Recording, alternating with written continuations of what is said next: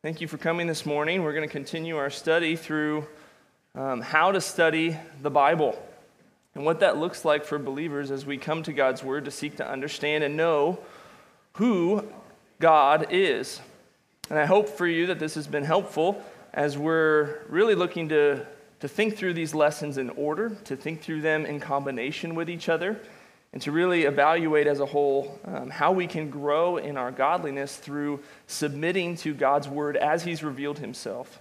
So I hope you've been encouraged as we've looked at why we must study the Bible, the necessary disciplines of praying and reading God's Word, the importance of hermeneutics, which is really just understanding how to interpret the Bible. And then as we've been looking at, starting last week, we started looking through this process called inductive Bible study. These 3 steps of observation, interpretation, and application. And last week we looked at observation, so we're going to continue on that process this morning. I hope that's been encouraging to you. I hope there's been practical steps for you to already start implementing in your own devotions, in your own time in God's Word throughout the week. So I'm going to pray for us, and then we'll dive into our lesson this morning. Would you bow your heads with me?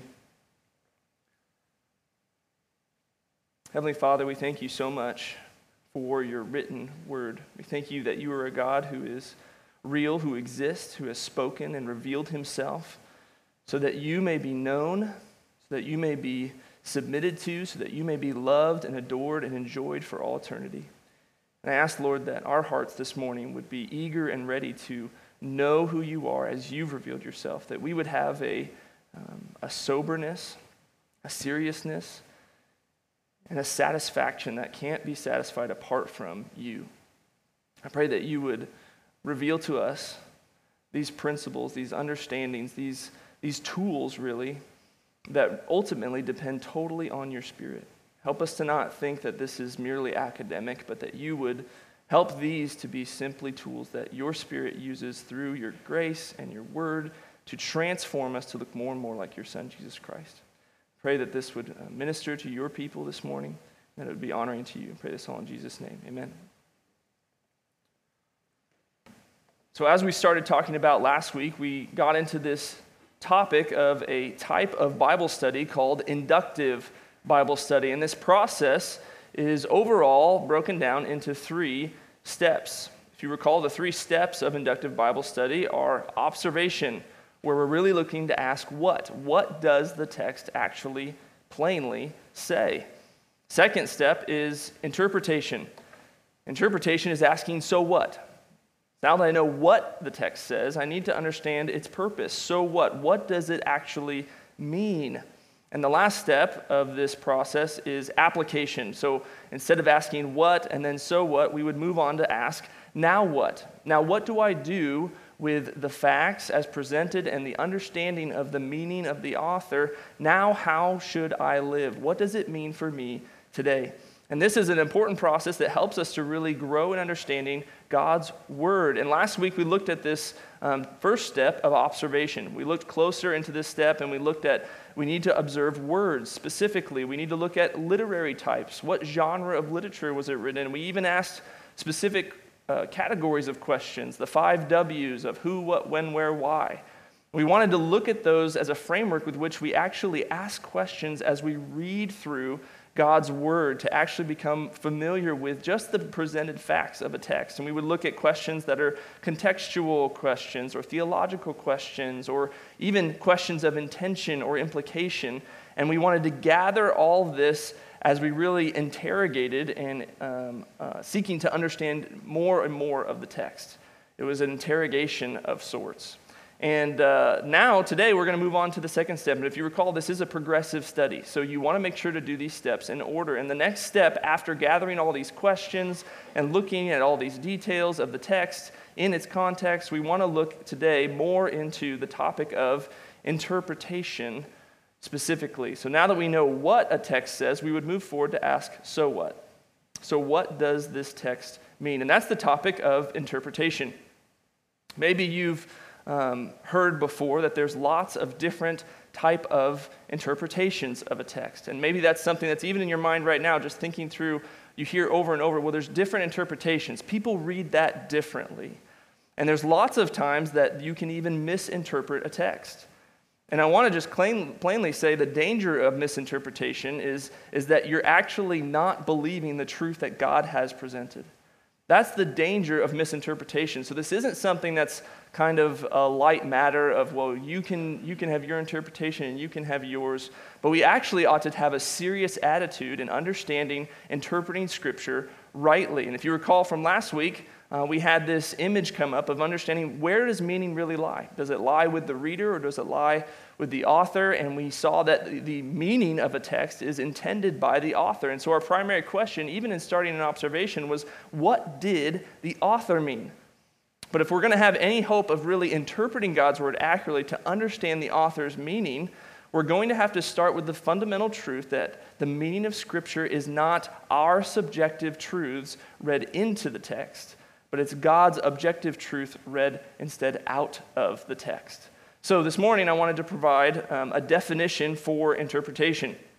Our definition for interpretation is a process which attempts to account for what, how, and why the author said it that way. Very simply, we're trying to understand the what. So what the author said in context. We want to understand the historical, literary flow, and even the flow of the book of the writing. And we want to understand the how the author actually said what they said. What is the content? What are the words? What are the phrases? And then the why the author said it that way, its purpose, its aim, and its meaning. And all of this is trying to really comprehend what the meaning the author intended to communicate. So I think through it in these kind of building blocks of principles. So we want to look at this block of context. What the author said. What were they actually communicating historically, culturally? What was the context of the statement? And then the other one would be the content. So we want to understand the actual words and phrases. He spoke in a specific way. This is inspired by God's word. The men were not interpreting God's word, Peter would write in 2 Peter, but they were carried along by the Holy Spirit when they wrote. And so understanding the content of the word choice even matters. And looking at these together is really the breadcrumbs that lead us to this ultimate effort in interpretation, which is understanding the meaning. So context and content build us to get to this point of meaning. But you might have heard it said, well, as we mentioned earlier, there's lots of interpretations, and maybe that conflates in your mind to say there's lots of different meanings. There's lots of things, lots of truth I find in God's word. But we need to remember that there's not multiple meanings. Right? There's not meanings running all over to say there's lots of different meanings, but rather there is a meaning, a singular meaning, that's intended by the original author. Remember, we talked about this last week. Author's intent, authorial intent. This is a phrase that's really important when we come to God's word and when we start asking questions to say, what did the author mean when they wrote these words? And that will guide us and direct us into a deeper understanding of interpretation, the step in this process of inductive Bible study. So if there really is one meaning, and my interpretation then is an attempt to find that meaning, there may be multiple interpretations, but that doesn't mean they're all right. Because there's one meaning we're seeking to find, and that's the author's meaning. So if there really is one right meaning of the text, why would we find so many different interpretations? Why do so many people get it so wrong or different than one another? And I thought it would be helpful to really look through a case set of examples visually, to really think through God's word as a whole. So as a whole, God has revealed himself, and from front to back, we have God's revelation of who he is as written and as inspired by the Holy Spirit. So what we would find then as we study in the first step, we're going to discover in a specific text textual details or details that we find from the specific text. And this would be a sphere of information. These are details that the author's given, whether it's a location or who the author is, the audience is. There's specific details that are presented in a specific passage. And if I came up with interpretation, we'll just call it interpretation number one, it may be that some of it has truth. There is some truth in it that agrees with God's word as a whole.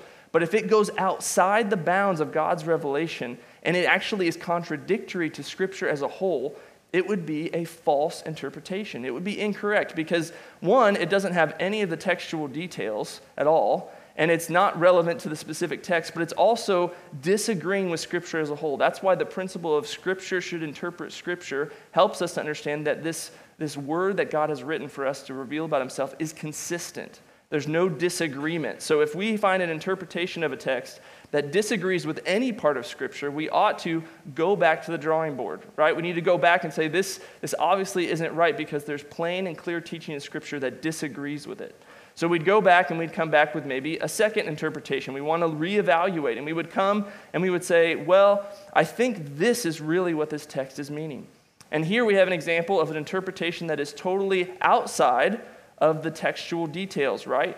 It's outside of the details, but it's inside God's revelation. So there's good news that you're not wrong, but you're also not right. And that's the problem, is if you're looking at a specific text, for example, let's think of Ephesians chapter 5. Ephesians 5, around the 20 verses, it says, "Husband, love your wives as Christ loved the church." And if I opened up God's word and was studying and was looking at this text in its context, and I decided, I looked at it and I thought my interpretation of this text is Paul wanted believers at Ephesus to affirm the virgin birth of Christ. That's really what's kind of jumping out at me based on these details, this doctrine about the virgin birth of Christ. It agrees with all of Scripture. It's true, and I can find other parts of Scripture that agree with it, but it really isn't germane or part of Paul's exhortation or his encouragement that is actually a part of the text I'm studying, because it's separate from the textual details. So understanding that our interpretation doesn't just merely need to agree with all of Scripture, it needs to agree with the context in which the author was writing. What are the details that he presented? That's why observation is foundational for having a good interpretation of Scripture. I need to get my details from the text itself. So the true test of one's interpretation of Scripture must start with a comparison to the facts given by the author within the text. So we ought to ask the question, how does my interpretation line up or overlap with what the author actually said? So I would go back to the drawing board and I would come back maybe after looking at the text again with more detail and say, here's another summary statement. Here's an interpretation of what I think the meaning the author originally meant is. And I would overlay it with the text. I would lay it on top of the text and say, you know what? I'm getting some more specific details here about what the text means. So an example would be in Colossians, right? Colossians 2:14. I'll read 13 and 14 for us. It says, "And you who were dead in your trespasses and the uncircumcision of your flesh, God made alive together with him, having forgiven us all our trespasses." And how is this? In verse 14, Paul would write, saying, "By canceling the record of debt that stood against us with its legal demands, this he set aside, nailing it to the cross."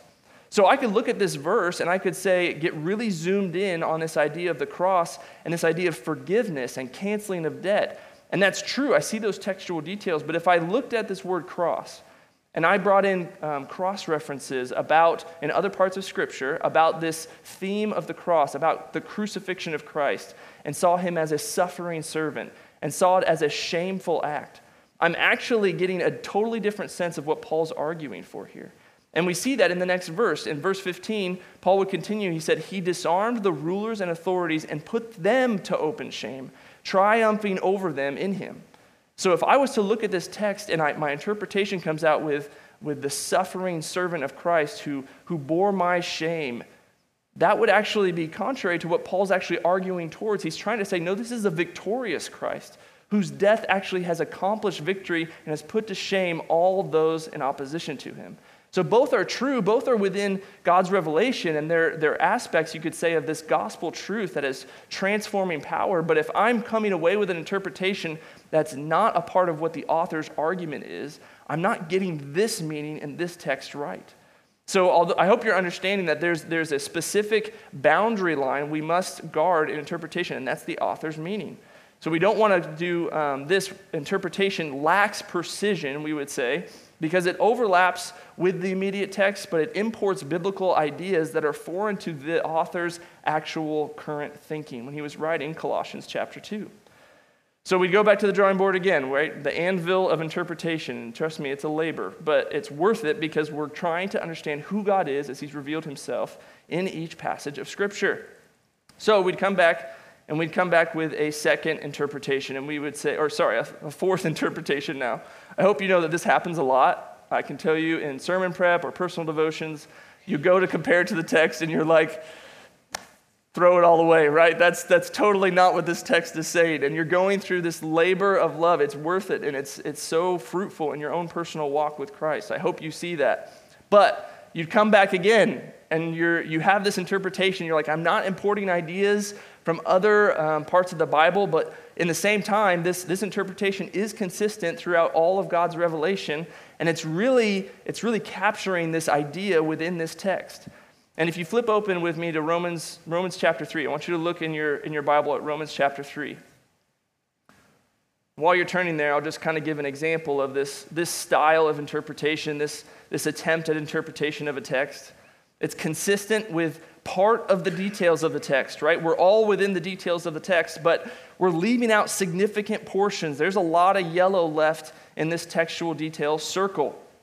And so we're missing maybe significant portions of facts within the immediate text. And what this is like is really, if I was to give it an illustration, it's sort of like enjoying a whole meal, but you're missing the main entree, right? It's you have this beautiful meal presented, and there's maybe this side salad that has these candied pecans and this raspberry vinaigrette, and you're just like geeking out about these pecans and this vinaigrette, and you're just overwhelmed by how amazing this is. But you're missing out on the 16-ounce ribeye steak that's like super juicy and overflowing right in front of you. That's a problem, okay? The main entree is the steak. And if I get geeked out about the side salad, I'm going to miss the main point, right? And that's sort of what we're getting at with interpretation. I really need to get the main entree down. I need to understand the order of how this meal has been presented and what's the highlight. So I wanted to look through an example together in Romans chapter 3. Romans chapter 3, Paul is the author of this letter, and he's writing to the church in Rome.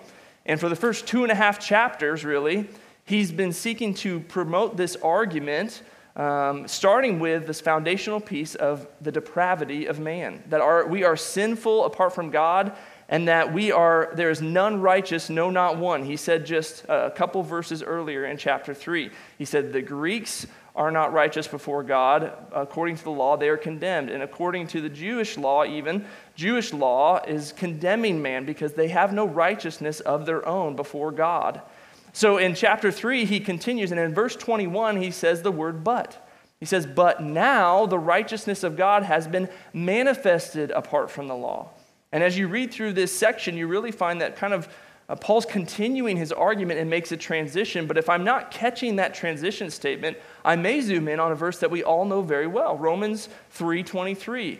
For all have sinned and fall short of the glory of God. And we would say, amen, absolutely, that's true, I believe it.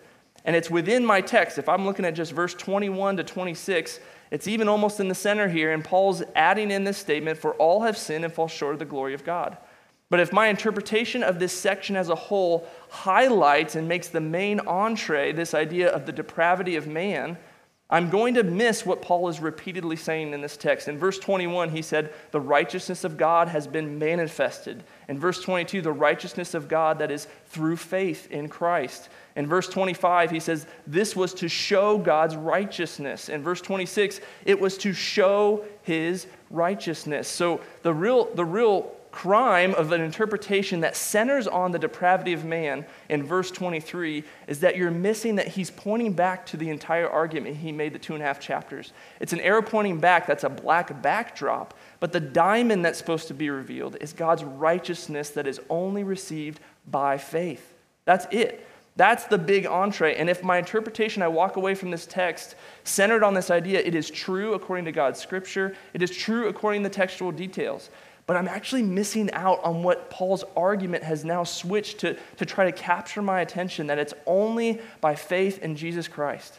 It's by grace through faith in Christ alone that we are saved. And that's where he presents this argument. And so if I was to interpret this section of Scripture and I'm really focusing on the depravity of man, I'm missing the full diamond that's meant to be on display. So I'd go back again and I'd say, okay, I'm missing some big pieces, and a big way of how this can be done. So in your personal study, if you were to take the depravity of man as maybe your theme or summary statement, you would go through every verse. You'd go, how does this fit in with verse 21 and 22 and 23 and 24 and 25 and 26? And you really use that are these textual details pointing to this as the main idea? If not, I need to go back to the drawing board because I'm not getting the main idea and thrust of what Paul is trying to communicate to this original audience. So we go back to the drawing board and we come back with now our fifth interpretation. Now this one takes up a lot more of the details. As I'm comparing it through, I see the idea that this is actually Paul's not just, and if we use the same example of Romans 3, right? Paul is not just saying that the depravity of man, but that's the backdrop of really displaying God's righteousness for sinful people through faith.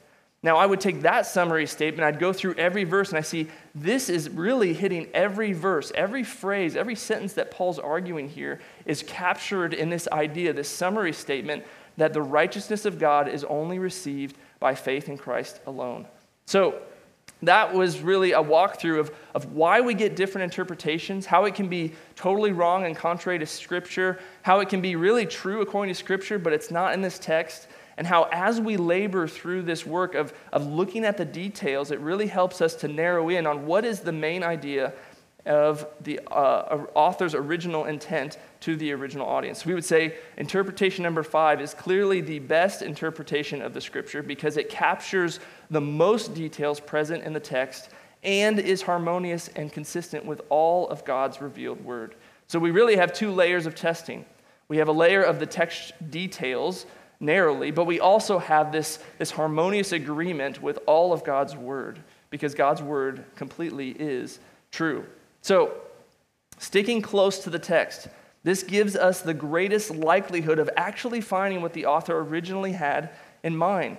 This is the labor of interpretation, and to recognize through the author's context and content what the author meant to communicate to the original audience is a glorious and rewarding and transforming act that the Spirit does as you labor in God's word through His Spirit by His grace to understand what was actually meant.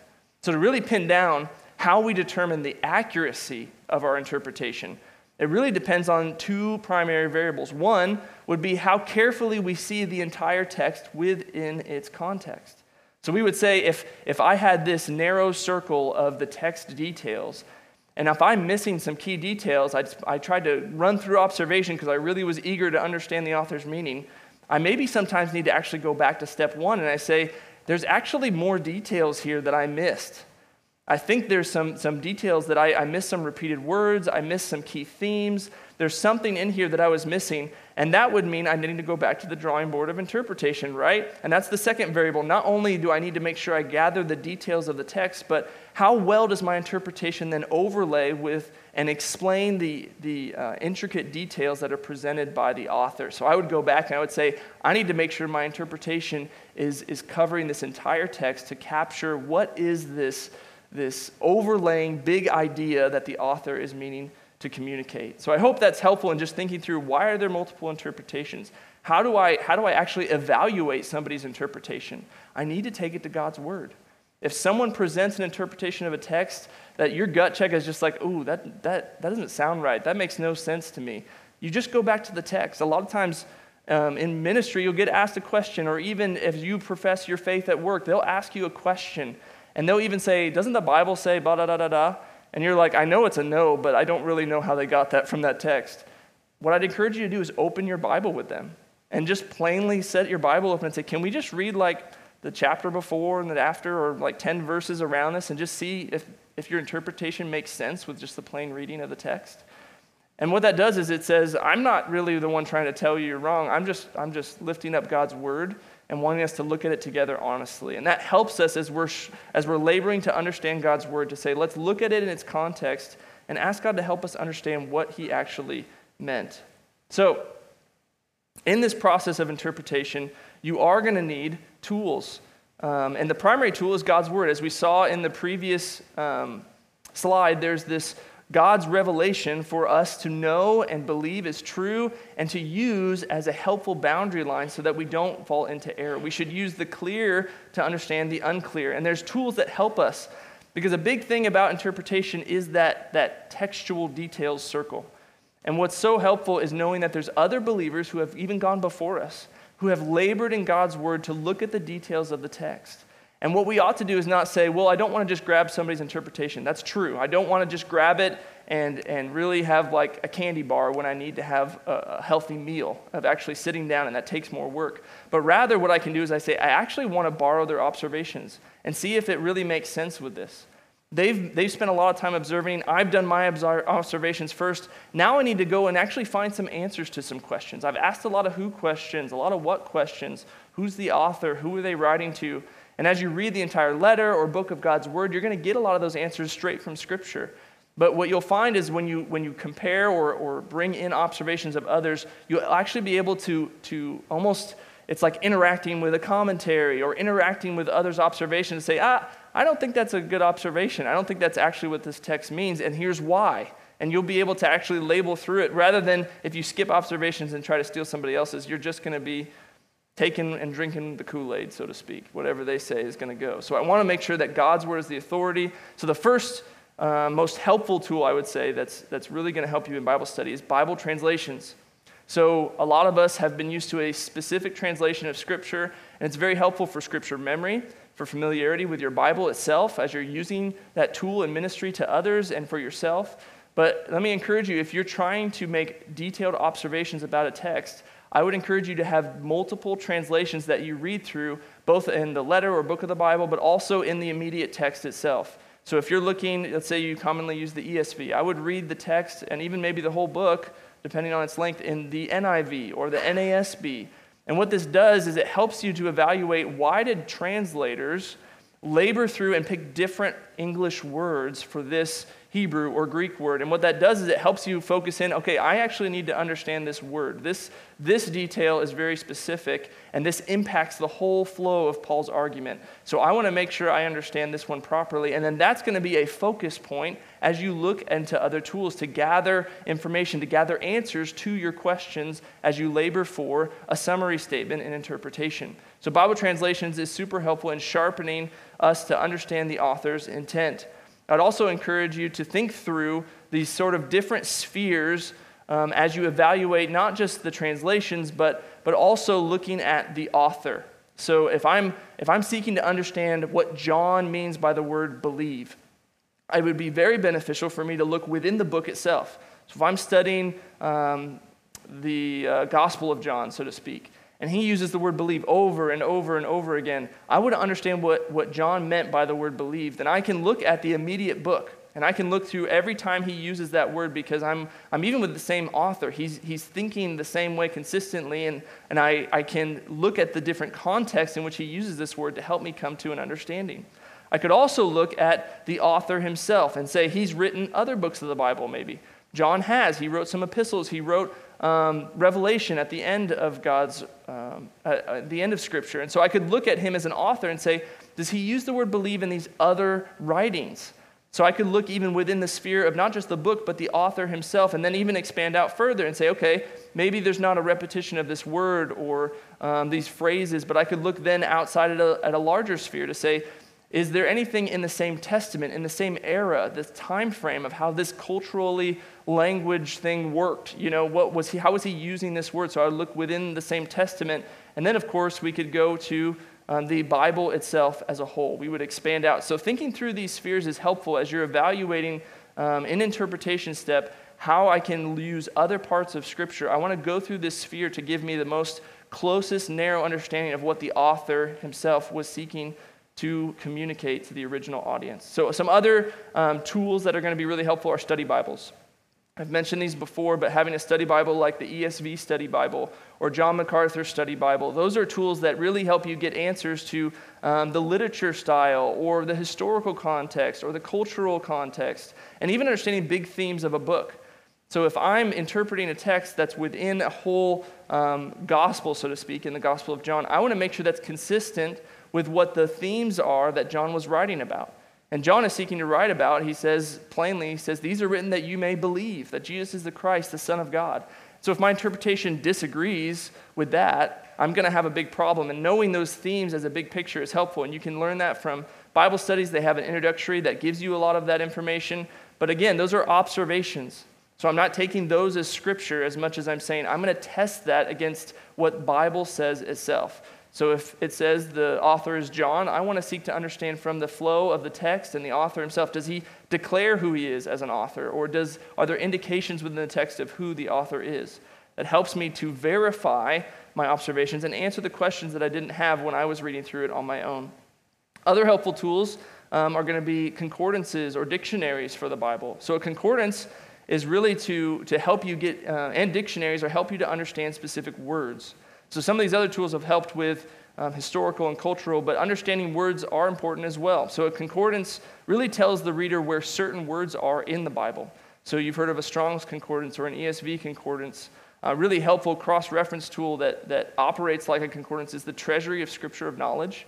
It has like 500,000 cross-references that say these are cross-references to say this word in the Greek is also used over here and over here and over here and over here. And it helps you to just compile that data so you can go through quickly and say, how is this word being used in other contexts? Is it consistent? Is there irregularity? And it helps you really dig deeper, and when we're seeking to understand interpretation, the words are going to matter. So understanding that these tools are to help you cross-reference, to bring in Scripture as a whole. Is there agreement and consistency within my interpretation, seeking to find the author's meaning, and the other texts of Scripture that speak to this topic? So we're also going to be able to use Bible dictionaries. A dictionary is different than a concordance in the sense that it tells the reader a meaning of words based on their use in Scripture. And so again, this isn't authoritative, but it helps you to have a range of meaning, to say there's different meaning between how a word is used in its context. The context defines the meaning most preeminently. So I need to understand what are ways that words have been used differently. And we use this in Scripture too. It shouldn't seem like shady to us to think that words can have different definitions, but we would commonly use the example of, you could say I love tacos and I love my wife, right? And those don't mean the same thing, even though the four letters are identical. They're very different in their meaning. And so understanding that helps us to really come to God's word and say, I need to understand this meaning in its context. So another tool that would be helpful as you labor through interpretation is having a geographical understanding. Especially in the Gospels, lots of times there's points that are labeled geographically. And we talked about some of those last week. So having a Bible atlas really helps us who live in Western society to be able to go back to the original context to say, where were they traveling to? What, is this a port city? Is it in the middle? Does it have any water access? What are some geographical factors to this text of Scripture that are pertinent to the details? A lot of times when you're looking at the illustrations of Jesus, it's amazing to me how he points out things in nature that would have been really apparent to those that are talking to him outdoors. A lot of times he's talking about stuff that people can even see with their own eyes. He's talking about the birds being provided for or the flowers and lilies of the field. Like they would have a visual picture of exactly what he's talking about, a depiction that would help them even capture the illustration that he's pointing out. And that really helps us as we seek to understand and labor through the text. So there's also would be a fifth tool that you could use would be Bible commentaries. Bible commentaries can be helpful as you evaluate the literature or the grammatical aspects of a text or even the historical context. So these Bible commentators, although they are not authoritative, they are so helpful to interact with because you'll get some details and you'll say, I want you, commentator, to prove to me from the text, because I'm looking for the author's intent, how you got that point. And it helps you interact in a really condensed way to read through a commentary briefly that's really just on your text. You don't have to read the entire commentary, but if you're studying Romans 3:21 through 26, you can pick up a commentary that says, hey, I want to look at just these 5 verses. What does the commentator say about this? What are they pointing? What's the kind of the big idea that they're seeing the author was intending to mean? And is that consistent with the observations, with the facts the author presents?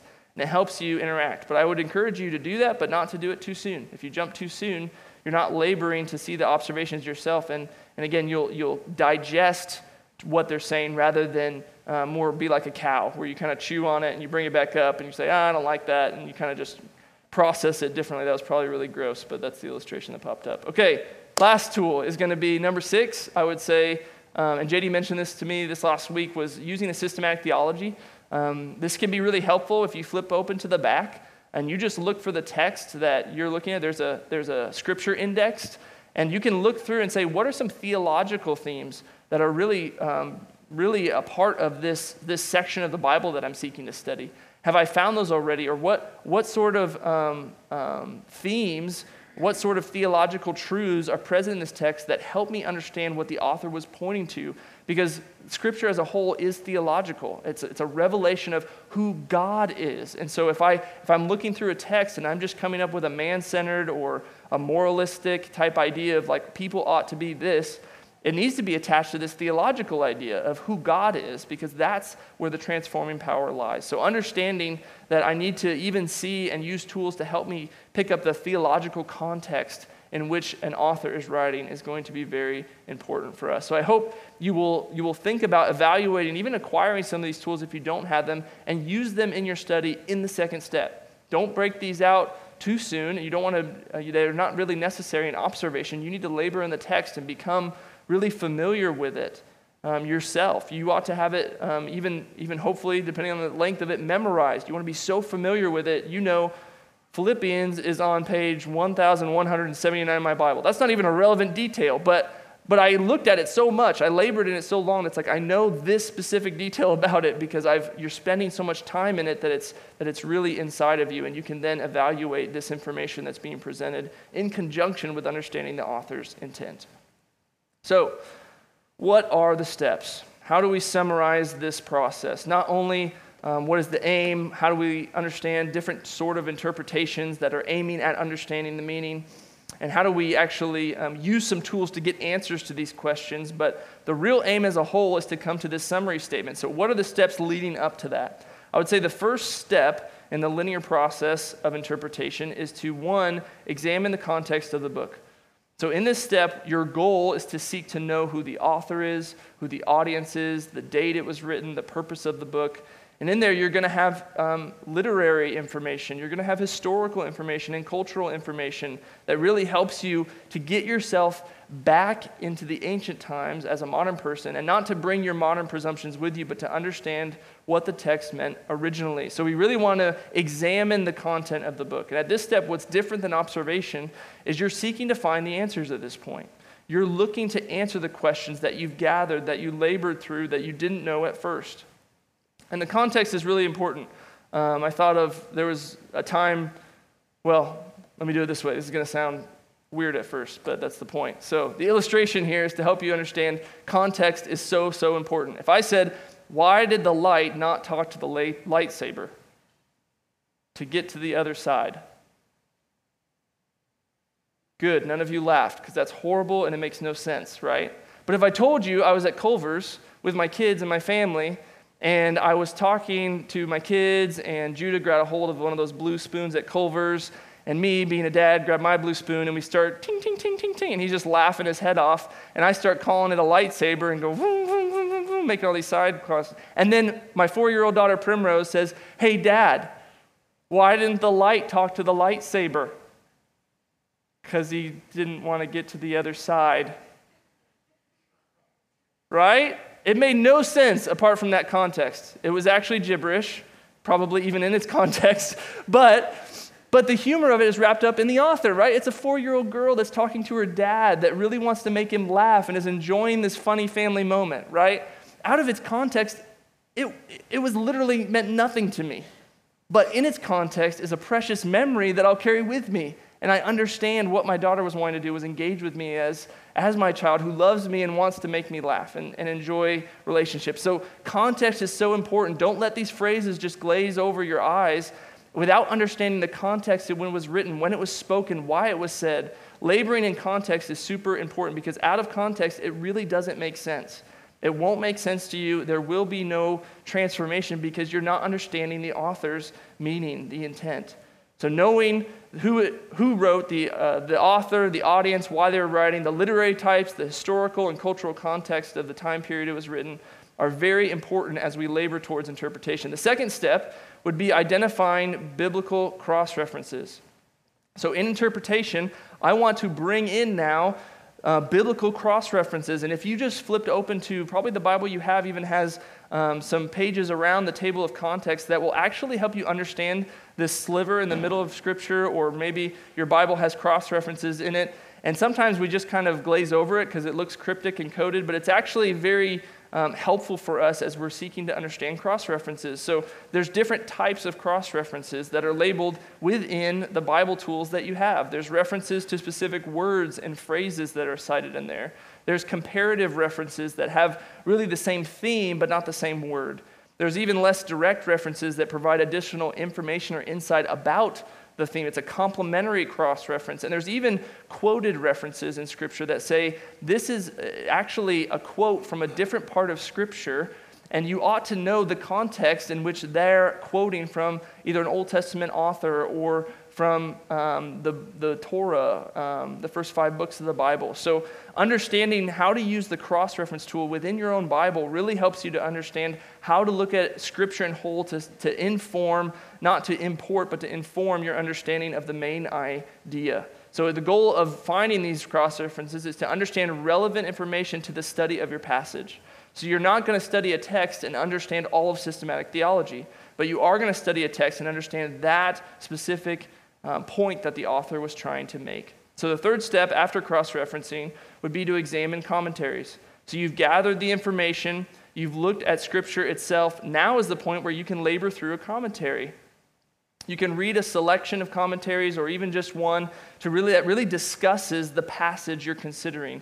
And you can argue with it. You can agree, you can disagree, but you ought to labor against the text details that you found information on that's provided within the book or the immediate context of the passage that you're going through. And this will prepare you to come to the fourth and really the main aim of interpretation, which is to summarize your passage. The goal here is to really write out what the author intended for the audience. To know concisely this information will actually help you convey the understanding of the passage much better. So summarizing the passage, I would encourage you to write out and rewrite and scratch through what are ways that you can summarize the actual author's intent of what they're seeking to communicate. So you're wanting to then go back, like we talked about earlier, and you would test that summary against every verse in the section that you're studying through. And you want to see, does this fit within the entire passage? Are there ideas that really aren't relevant to my summary statement, and it doesn't really fit with this section of the passage? And your goal in this laboring process is to find the main message the author was communicating originally. And so remembering some of these statements, to give you an example that would be helpful, even at this stage, is to include the name of the author in the audience. So a lot of times what I'll do is studying through Philippians, I would write, Paul wanted the Philippians to know. Paul wanted the Philippians to believe. Paul wanted the Philippians to live. There's going to be some sort of verb, but I'm having Paul and Philippians in my summary statement even at this point to really just capture this authorial intent of what's communicated. And then in the third step of inductive Bible study is when we'll try to say, what is this universal truth that's true then, this timeless truth that was true of what Paul was communicating in the Philippians that will be true for us today. That's why getting down to your summary passage is so important. And then the fifth, of course, is testing it, which I talked about. I just didn't click the button. But testing your summary statement against the passage is really important to make sure you're getting the largest square within the details presented in the author to really nail down what is the author's intent. What are they meaning to convey and communicate? Why did they mention these details? And doing this will get you through the step of interpretation and help us to jump into the final step, the third step of application, where we really want to say, this is what it meant in its original context. This is what's true then and today. How do I actually live in a way that abides and submits and walks in God's ways as He's communicated about Himself and about for me to live under His righteous rule? So hopefully this has been helpful in understanding a step-by-step process of how you can go through inductive Bible study on your own and working through observations and spending time laboring through that, and then coming to interpretation and narrowing in what is this text actually communicating, and coming to a point where you can actually summarize and articulate that in your own words so that you understand what it is the author intended for the original audience. So next week, be sure to come back and we're going to continue in our study of the Bible, or our class on how to study the Bible, rather. In Lesson 5, we're going to be talking through the third step of application. How do we take all of this together and actually understand what it means for me today? Not just what and so what, but now what? How now shall we live? So hopefully this has been encouraging for you, and please do come back next week as we seek to understand how to apply God's word to our life personally. With that, you're dismissed, and we'll be back here at 10:30 for worship together.